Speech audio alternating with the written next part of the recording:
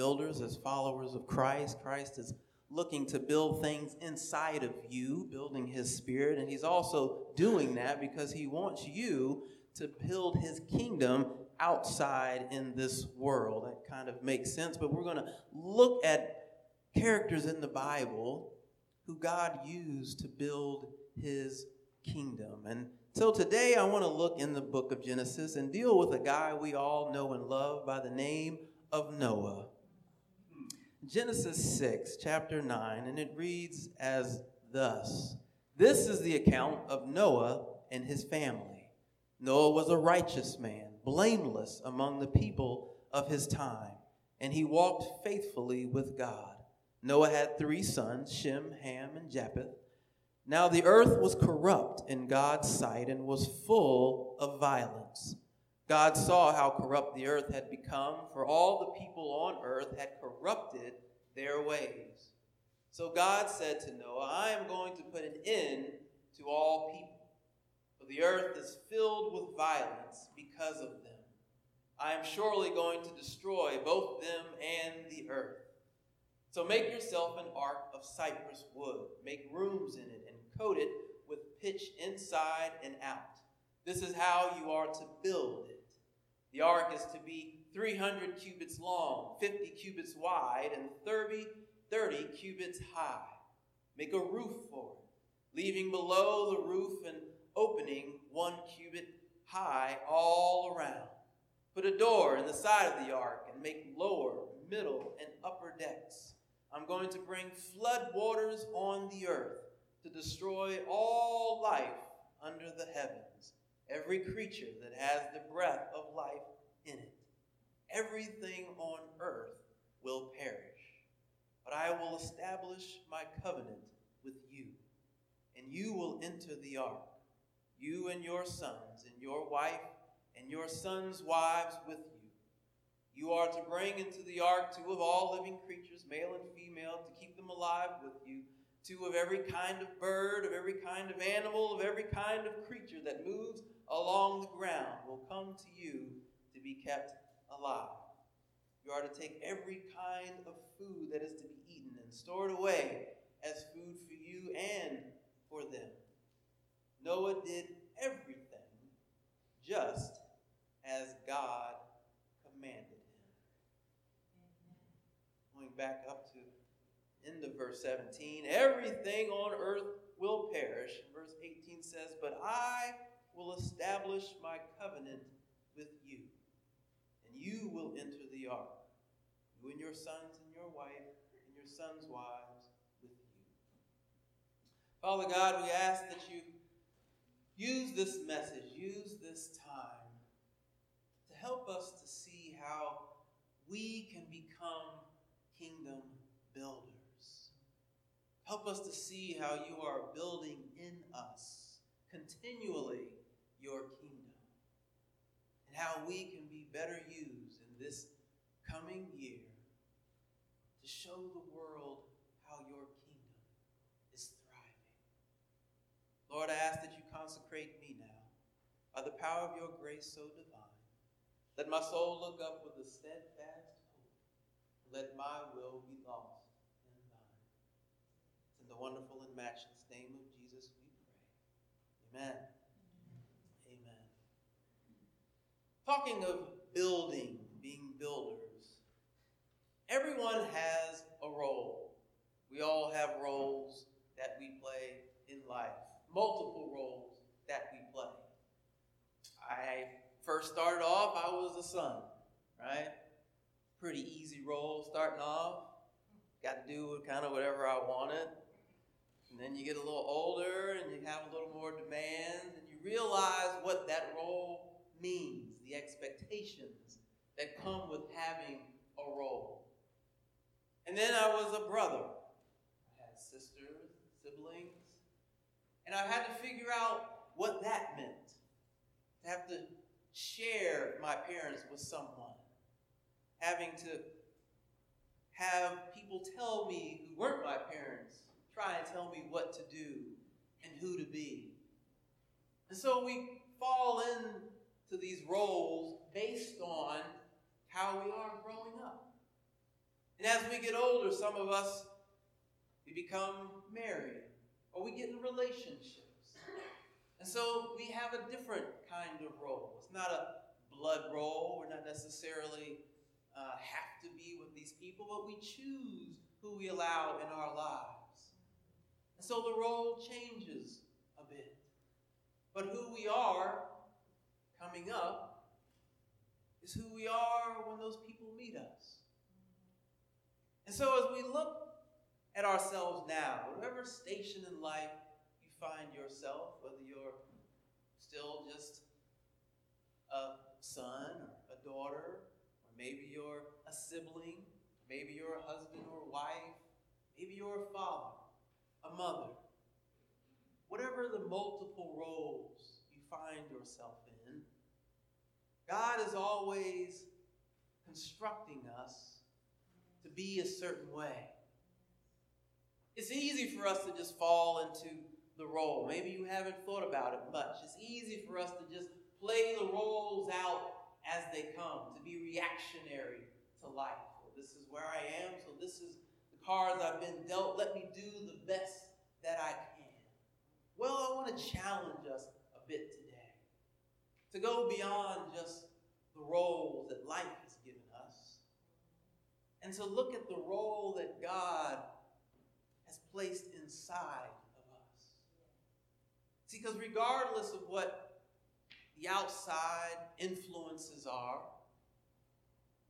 there is a greater power inside of us that is pulling us and pushing us to be more than the roles that we simply play out in life. And so today I want to look at this scripture. Look at Noah in particular as a man playing a role, but not just on the outside, but how God uses him to fulfill his kingdom building purpose. So I want to look at three things in Noah. And maybe there are three characteristics that we all kind of look for in ourselves. First is being accountable. I think we all can relate to that. Second is being a believer. Being a believer. And finally, this one's a little different, but being a worshiper. A person that worships things. See, if we look in the scripture, we find Noah, and the Bible says that Noah was a righteous man, blameless among the people of the world. Well, I can't relate to that. I might think sometimes that I can be righteous. I'm sure I can be self-righteous whenever I feel like it. But I'm surely not blameless. And many of us, maybe we're not blameless. There are plenty of things we can look at our lives and say, yeah, I could have done that better. But one thing about Noah, it also says, even though he was blameless, that he walked faithfully with God. Now that's something that we can do. We can walk faithfully with God. Faithfully means consistently, like on a regular basis. And whenever I think of building something, we were talking about this earlier, anytime you're building something, you have to have a foundation. There has to be a cornerstone, that single solitary piece that all the other blocks are built around. Now we know from Scripture that Christ is our cornerstone. I think we sung that today. So as being the cornerstone, it means that it is the first thing we should look at when we are examining ourselves, when we are thinking about our role and who we are and what we're trying to do, the things we're trying to build in our lives, our goals and plans. We need to have a foundation. We need to have a cornerstone. And so Christ should be our cornerstone. Well, what does that mean? That means that in our thinking, in our processing of trying to figure things out, we need to look to Christ first in making decisions. And see, when we do that, it begins to change how we see everything else around us. Because when we put Christ first, well, what does that mean? It means when we think about not just a risk of what would Jesus do, but we are making our belief system totally centered around our belief in Christ. That we say, yeah, I do follow this Jesus. I have invited this Spirit to dwell with me. So that means the Spirit is operating inside of me. The Spirit is trying to communicate to me on a daily basis. But am I listening? What's the first thing I do in the morning? As soon as I wake up, am I acknowledging Christ? Am I acknowledging that there is this Spirit in me that is pushing me, that wants me to grow in it? Am I giving it that space? See, we begin to find ourselves walking on a more consistent path when we intentionally put Christ first in our thinking. See, Noah says as he walked faithfully with God, but the world around him was all corrupted. In God's sight, it was full of violence. I think we can relate to that. This world we find ourselves in today is quite similar. And so in this instance, God's saying, I'm just going to wipe it all out and start over. Well, thankfully, that's not going to happen now. He's not going to wipe it all out because he's already wiped us all clean. He doesn't have to bring a physical flood to make things perish because he brought a spiritual flood that pours through us. And every time we turn to him, every time we say, Lord, I ask you to help me in this situation. Help me to see what it is you're doing. That flood washes over us. And if we allow it, if we surrender to it, then it renews us. And it gives us a beginning to see what it is God wants to do. See, there's things we're struggling with right now. Things that have us down. New Year didn't quite start the way I wanted it to. Things aren't going exactly the way I thought they would. But in the midst of that, if I turn to the Spirit that has more power than I have, and I say, Spirit, what are you going to do? Can you help me in this situation? Can you show me what it is you want me to do? If we believe that God can actually show up in our situation, then we'll begin to see what God is doing. There are obstacles that we're going to go through. What's going to carry us through? What is the foundation of our belief system? See, if it's me, if it's what I know to do, then that's where I'm always going to turn. If it's my strength, if it's a loved one, when I'm in trouble, I turn to them to help me out every time. Pick up the phone and I call them every time something goes wrong. Then when they can't figure it out, what do I do? Where do I turn to in those situations? But if we find solutions in our foundation, if we know from where our help truly comes from, then when we can't figure it out, we'll know where to turn. See, a lot of times, Ava comes to me and we do homework together. And homework is basically something simple, tracing letters, writing her name. And she loves to do something. As soon as we start doing it, she just says, oh, Daddy, I can't do it. I say, really? I mean, you're just tracing a letter. Oh, Daddy, I can't do it. I don't know. And I say, okay. And at first, I would jump in. I say, okay, well, look, this is how you do it. Let me show you again. Here you go. Now let's do it together.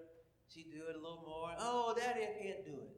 And then I realized, oh, you're playing a little game with me, right? This is your way of getting attention. This is how we're interacting.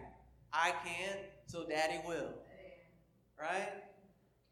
So when I figured that out, when she said, I can't, I just ignored her. I said, yes, you can, and I kept doing what I was doing. Well, but Daddy, look, I can't. Yes, you can. You got it. I'm doing this. Do your homework. And so she started doing it because it wasn't fun anymore. And lo and behold, she finishes it up. And now what she does it even as. She sits down, she does it, and then she wants to run and show me, look what I did, Dad. I did it all without you. And then I celebrate. Look at that. Look how smart you are. And that's kind of how we become in our relationships. We find these crutches in life, and we lean on those crutches. We continually look for those things to help us out when we're going through tough situations. And it's not that God's ignoring us. Quite the opposite. He's saying, okay, as long as you got it, then I'm okay. But when you're ready to stop banging your head against the wall, and you want to see how I can really grow you through this, to not just take you through it so you finish, but so that you finish in my glory, so that you finish and produce something that's going to glorify my name. That's when we become kingdom builders. See, Noah had to build an ark. God told him exactly how to do it. And he showed him not just how and every single way of doing it, but he said, once you build it, I want you to go into the ark. And this is the interesting part to me, because a lot of things we do in life, we build things that we're proud of. We do things that we stick our chest out about. I did that. I graduated. I finished. I got the job that I wanted. I did the thing that I set out to do. Look at what I did. But within that, we sit and we gaze at our ark. We look at our ark and how beautiful it is. But then we miss the part where God says, I wanted you to do that for a reason. You need to go into the ark so that you don't perish. So instead of just looking at what we did, God is saying, I brought you through that for a reason. I want to use that accomplishment, not for your glory, but for mine. So the world can see that these arcs that we build all throughout our lives aren't just there to say, I built this, but it's for us to go into so we can be protected from the floods all around us. Oh, Pastor, what do you talk about? What do you mean? Well, there was a point in my life where I decided to go back to school. And I was going to go back to school and be a lawyer. I'm going to go into law. Why? Because, well, I like reading a lot, and they make good money. Pretty much that simple. So I said, okay, I'm going to go be a lawyer. So I started taking the classes, was doing all the things. And then I had a moment where God just hit me and said, you're learning all of this law, man's law. And there's a way to help people using law. It's not bad. But what about my laws? I have laws for your spiritual life. Laws that transcend man's laws. Are you going to learn my law? Are you going to put my law in your spirit? And so I changed my direction. I said, okay, I'm going to study your law. But then once I studied and I graduated and we had all the celebration and it was all done, and then what now? You graduated. You got a piece of paper in your hand. Is that it? I know your law, Lord. Great. But if I had just taken that paper and I just went out and maybe just gotten a job, just said, well, I'm going to get a job and doing this, and somehow in ministry, I'm going to get a job.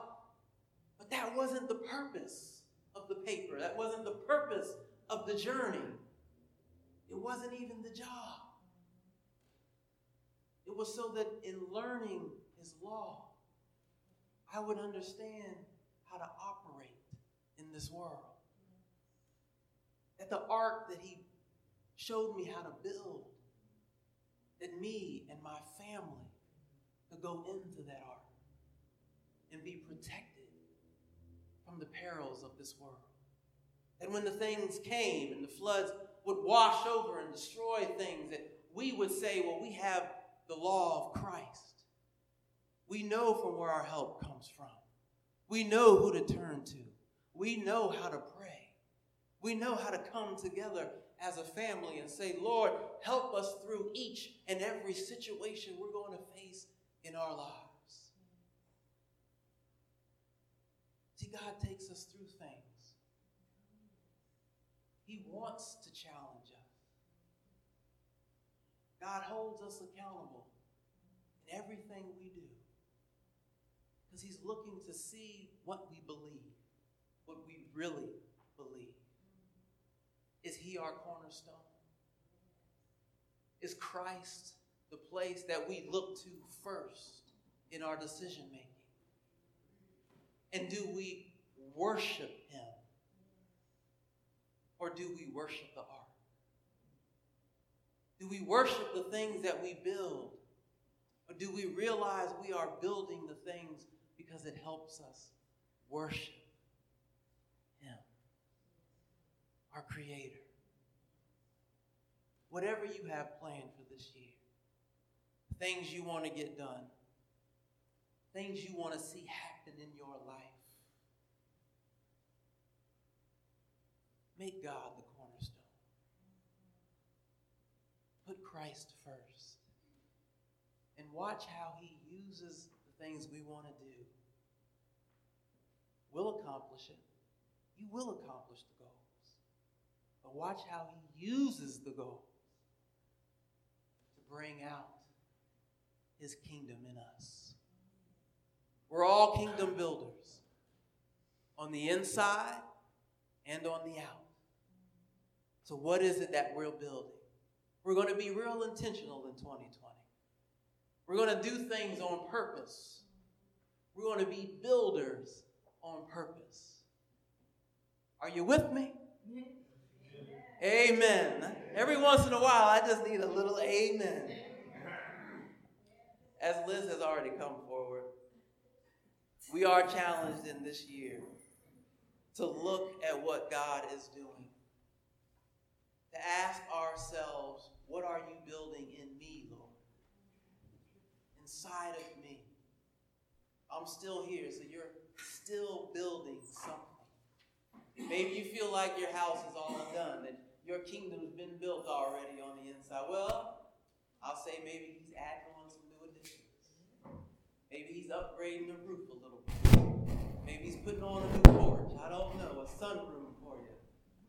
Whatever it is, God is still building things inside of you. We're not blameless like Noah, but we all have our arcs. So let us worship him as we continue to build.